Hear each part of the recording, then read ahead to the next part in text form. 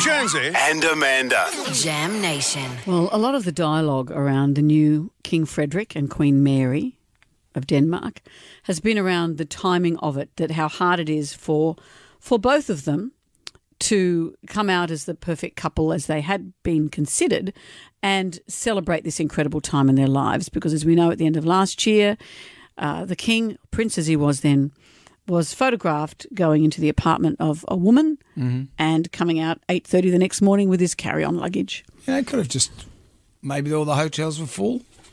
Yeah, couldn't get an Airbnb. Maybe that was really hard. You know, just because the name Genoveva Casanova, that's her name. Yeah. If it was Jenny Frumpy Pants, people wouldn't be worried so much. Well, I fell for this clickbait yesterday. Here was the headline.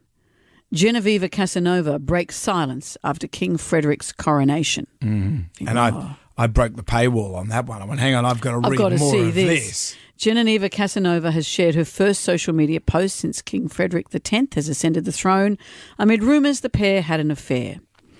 It said here the Mexican socialite has significantly cut back on her Instagram activity since issuing a statement denying the malicious claim that she'd had an affair. She's posted just once since the scandal broke last year, a heartfelt message to a mother figure who had died, but this is where it gets juicy. But Ms. Casanova shared an Instagram story on Tuesday, 2 days after Frederik ascended the throne. Spill the tea. That's what I thought. She shared a post by Spanish singer and actor Miguel Bose about child slaves in Africa. The original post by Bose said 40,000 slave children in Congo are forced to work in cobalt mines so we can drive electric cars. Come on.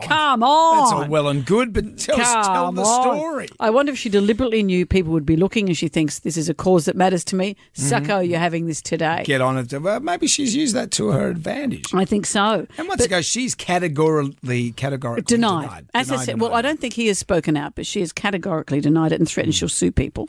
But this headline, she breaks her silence after his coronation. Yeah. I think this will be juicy. Boom. That's happening. Yeah. So let's just unpack. He goes. So he's in Spain. Yeah. And they go to a Picasso exhibition together as friends. They've always been friends, they say. In Spain, it's a lot of mañana, meaning that the hotels probably weren't ready. Senor, un momento, you go and stay at Senorita's house. And Frederik says, okay, sure. That'll be okay. So they both go into the place together. No, they were photographed going in separately, photographed the next morning coming out separately. Or maybe different time schedules. She had to go for it. Yeah, and they slept top to toe, was it? Head to tail on the bed. Okay. That's how they did it, because she didn't have a spare bed to sleep in. Bringing back the old favourites. That's how it happened. They were in there talking about child slaves for the evening. There you go. He came out at 8:30 in the morning, photographed, and they've since said nothing to see here, although I think when he got home he received a very frosty... A very frosty Mary greeted him at the door. Like Prince Andrew waving like a loon outside Epstein's house.